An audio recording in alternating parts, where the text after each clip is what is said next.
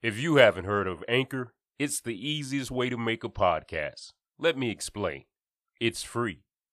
There's creation tools that allow you to record and edit your podcast right from your phone or computer. Anchor will distribute your podcast for you, so it can be heard on Spotify, Apple Podcasts, and many more. You can make money from your podcast with no minimum listenership.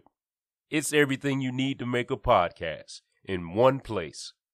Download the free Anchor app or go to anchor.fm to get started. Tune into Blak Cyber, the number one podcast to jumpstart, sustain, and catapult African Americans' career in cybersecurity. Blak Cyber, securing our place in the industry.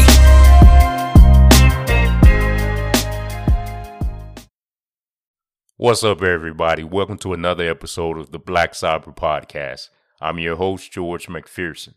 Today, I got some exciting news. We're going to have none other than Cybery's very own master instructor, Ken Underhill, on the show coming up soon. Some of you may remember where I was on Ken's podcast, The Cyber Life. Let's do a flashback to that full episode now. Welcome to the Cyber Life Podcast. Remember, if you like this podcast, don't forget to subscribe, download, rate 5 stars, of course, and share this podcast with everyone you know. Hey everyone, welcome to the Cyber Life Podcast. My name is Ken Underhill, your host, and I'm here with George McPherson, who's got a whole lot of certifications. I've been reviewing his LinkedIn profile again. George is a really good guy. He's helping out at Cybery as well as doing his full-time job and helping the industry a lot.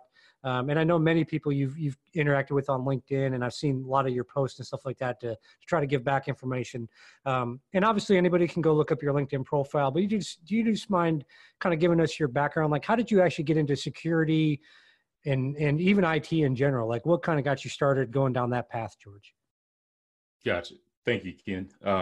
And first of all, thank you for having me on the show today. Yeah, absolutely. I got started in IT security. Let's back up. I started in the U.S. Army in the Signal Corps. That translates to telecom in the civilian world. Got out, was working for the phone company, was doing structured cable, Cat 3, Cat 5 data cable voice. Did that for about 14 years, so I have a technology background. Kind of got tired of climbing ladders and climbing under houses. Then kind of hit a plateau. The money started off good, kind of hit a plateau. So I just wanted to take my career to the next level. So started with a tech certification institute. Okay. Good name, but I don't want to mention it here. Sure. Just in case. It was kind of like a class where you did certifications. Took the Network Plus, A Plus, CCNA. The first certification I actually certified on was the Network Plus. And with me, I was trying to be really strategic with it, as far as getting into the IT, hitting the ground running. With Network Plus, it kind of aligned to what I used to do, the telecom side. Okay. So I thought it was kind of like a, low-lying fruit, just kind of knocked that out real quick. I studied a little bit, was lucky to pass that on the first try. Got my first IT job probably a couple months later, was doing desktop support. And what advice I'll give people on that is, what I did when I got started entry level, I wasn't a fan of the A plus, or, I knew I wanted to go in the networking side or mainly cybersecurity, but I wanted to be good at what I did when I got into the industry. So I actually started studying for the A plus. So like, if I'm doing it, I need to study. Right. What I found when I was studying for the A plus certification is, what I would study, I would go to work and I would apply that to my job. And at work, vice versa. Basically, when I find a problem or something I was struggling with, I would go study, and that same topic would pop up, and I would have the solution and take it back to work. Got my A plus, and I knew I wanted to go into cybersecurity, so immediately I self-studied, found the material, got on the CompTIA website, and self-study for the Security Plus. And I actually interviewed at a company I was working with at the time where I was doing Windows 7 upgrades. Interviewed with the company, and you interviewed for IT security entry-level position. Initially, what I'll say about that is, initially I got turned down in the system. So I definitely want to mention this as never give up on your dreams. Initially, I got turned down in the system. I saw it, the job kind of say declined in the system. Mm-hmm. It felt like a good interview for, me being new to the industry. The manager actually did reach out to me. I actually left that company and was starting another contracting job.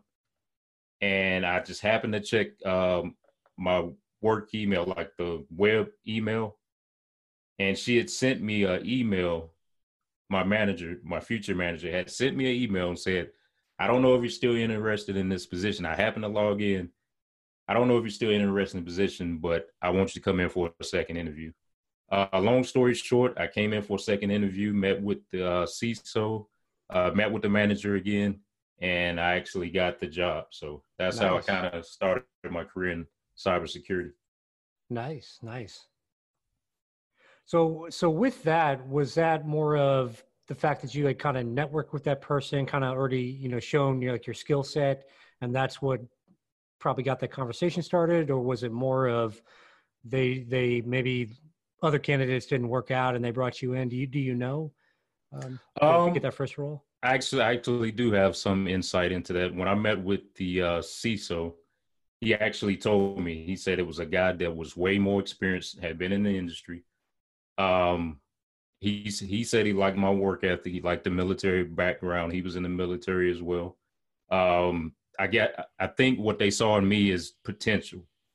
So he definitely, made that known to me that they saw the potential and saw that the other guy wasn't a good fit. I showed in the interview that I was a team player, that I could learn fast, that I had, a common sense towards the industry, making the right decisions.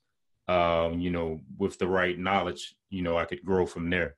So I think that's really what, and sometimes you don't hear that too often. I mean, Ken, me and you know how it is in cybersecurity. It's really competitive. Sometimes you don't get that chance to outprove a person that clearly has more experience than you. So that was definitely a blessing to get in the industry that way.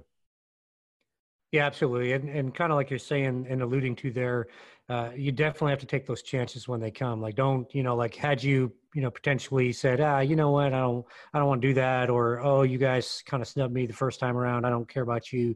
You wouldn't have gotten that opportunity necessarily. And who knows where your career might've been.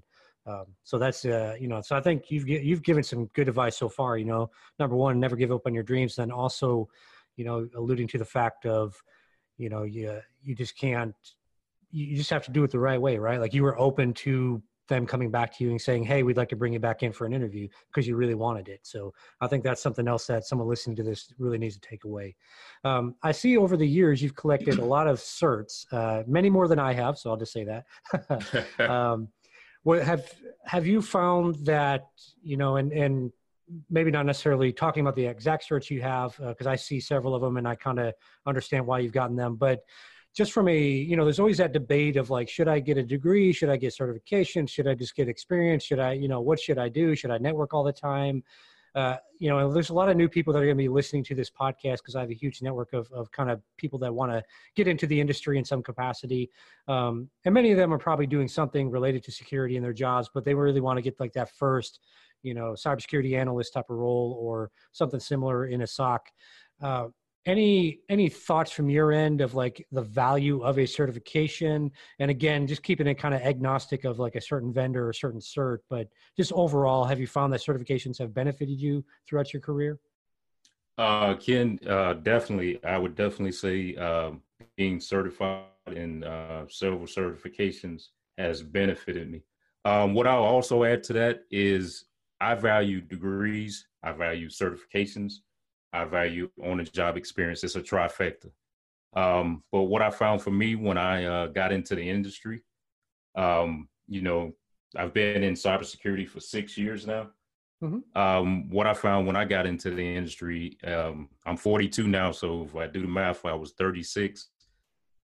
Certifications, what I'll say about certifications can get get you on the ground running, get you in the industry quicker than a degree will. A degree takes a couple of years. We have fast track programs to a traditional program, 4 years. Certifications, you can study for a couple months, get the concepts, get the certification. You have to play the game. The algorithms, when recruiters are looking at resumes, those things count. They look for security plus. I won't go into vendor specific, but Oh, I'll you stop can. right there. Well, you can jump in if you want to, George. I just didn't want to force Oh yeah, the answer to yeah. the question as a certain vendor. But yeah, feel free to talk about any vendor, any cert. If you're talking about my courses, though, George, just don't curse me out. That's the only, that's the only thing I ask. But yeah, feel free to talk, and we're pretty open on this podcast. So anything you want to say. Yeah, actually, and I want to add to that too, because you get a lot of negativity in the industry, and people have their opinions about things. I respect everybody's opinions, but in this industry, if you really want to make it, you got to be strong-minded. When I started out in this industry, I started getting certifications. And, I worked with some coworkers that they had the work experience, didn't have the certifications, and they kind of looked down on the certifications. I kept a positive attitude. I knew that the certifications was needed. I didn't listen to the naysayers about certifications don't really mean that much. Certifications do mean that much, but I do have a saying about certifications. I have over 20 certifications, but what I'll say about my certifications, I have a saying called don't be paper. Don't just be the paper certification. Any certification that I study for, I lab out. I make sure I know it real world. I make sure I can do it when I go on the job. That's my saying. Don't be paper. So that's what I'll say about that. Nice. Yeah, that's actually a great quote. So I noticed one of your more recent certs that you've grabbed up is from e-learning, and I've actually had a lot of people that I know in the industry grabbing up things from e-learning, and specifically, like the pen tester stuff there. And again, we're not singling out any vendor here, but just going off them compared to maybe some of your other certs, did you find that? I guess maybe I will do the vendor thing here. Have you found that a certain vendor's content is more beneficial than others? And you don't have to answer like a vendor name, but just in your experience, have you found that like one vendor kind of has a better approach than others when you're going through different certs, or is it kind of a mixture across the board? Kind of a mixture. You get a lot of good concepts from most certifications. What I'll say about e-learning security is it's a totally positive review. So I'll go ahead and go into that. Sure. The e-learning junior pen tester certification was really challenging. It was hands-on. If you're familiar with the OSCP, everybody likes the OSCP because it proves your hands-on skills. It's not about just answering questions or knowing concepts. It's about hacking the box, cracking the box, figuring out passwords, password hashes, knowing different pen testing methodologies, going through it real world. So eLearn Security has a very good model where they do a lab, and you go into the lab and you actually certify that way. You kind of crack boxes and figure out things on a network.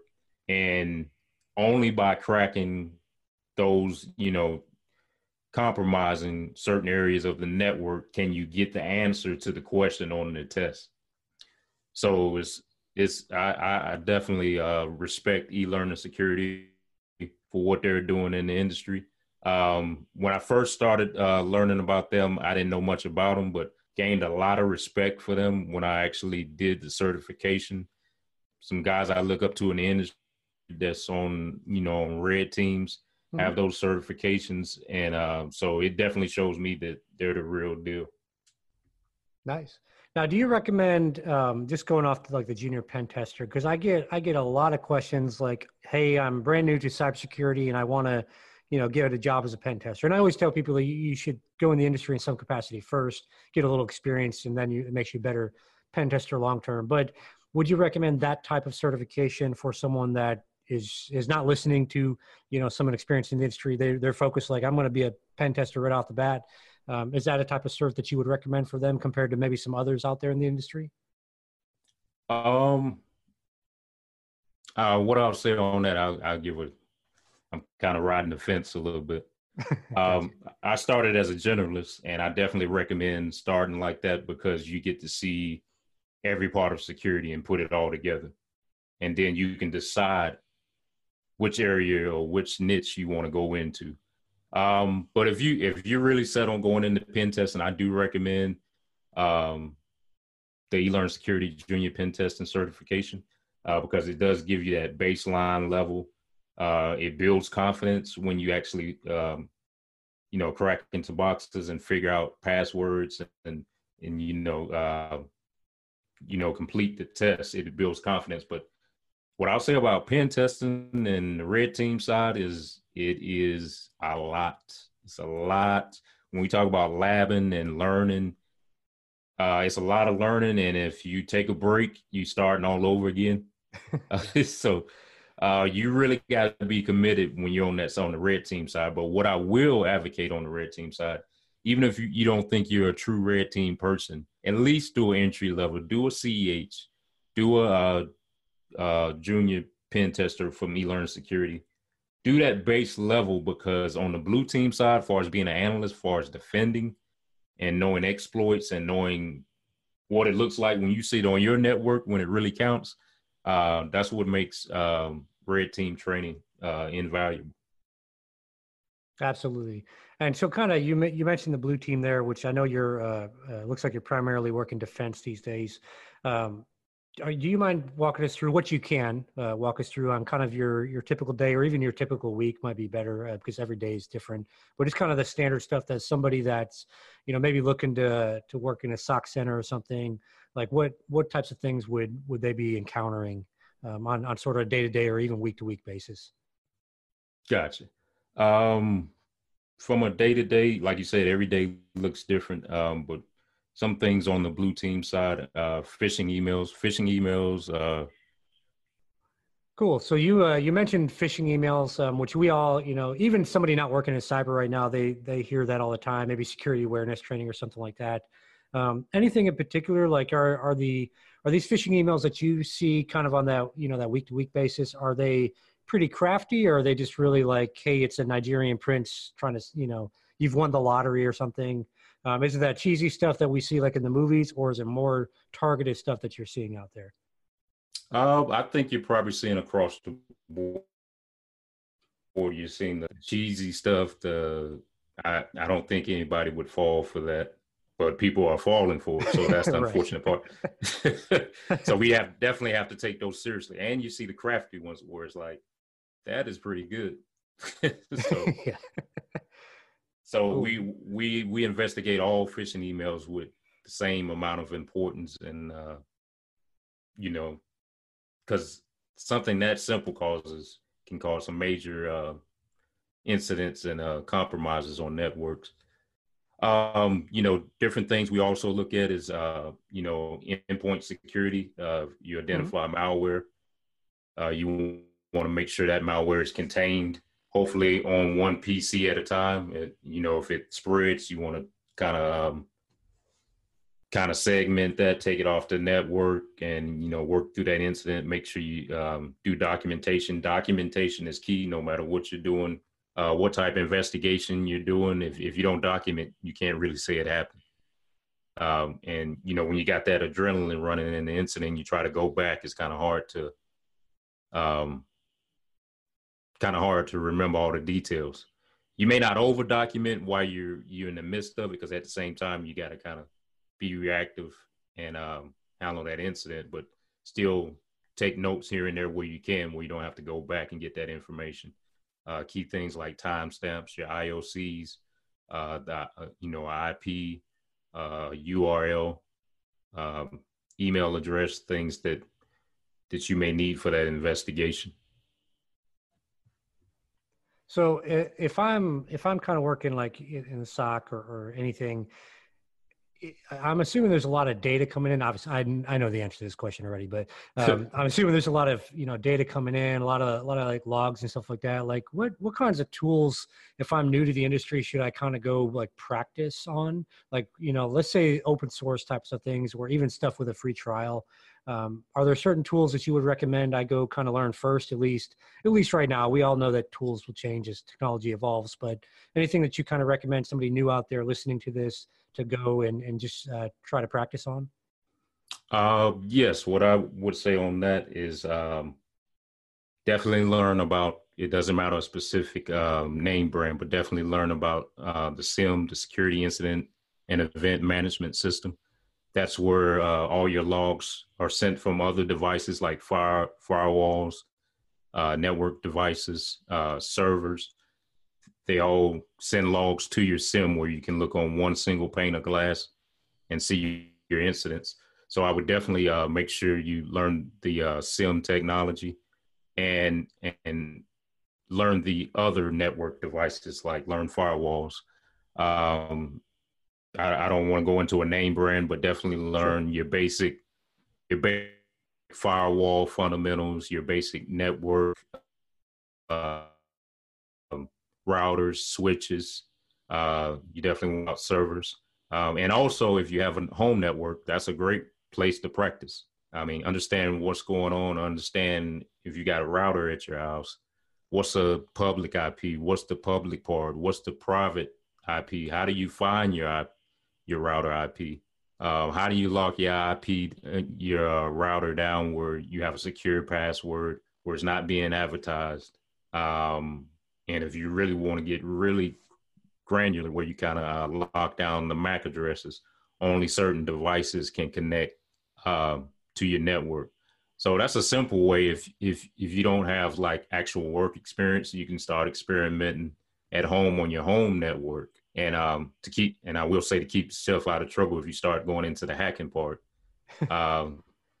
We don't condone hacking on your network or attacking your ISP. So you definitely want to use VMs to kind of contain.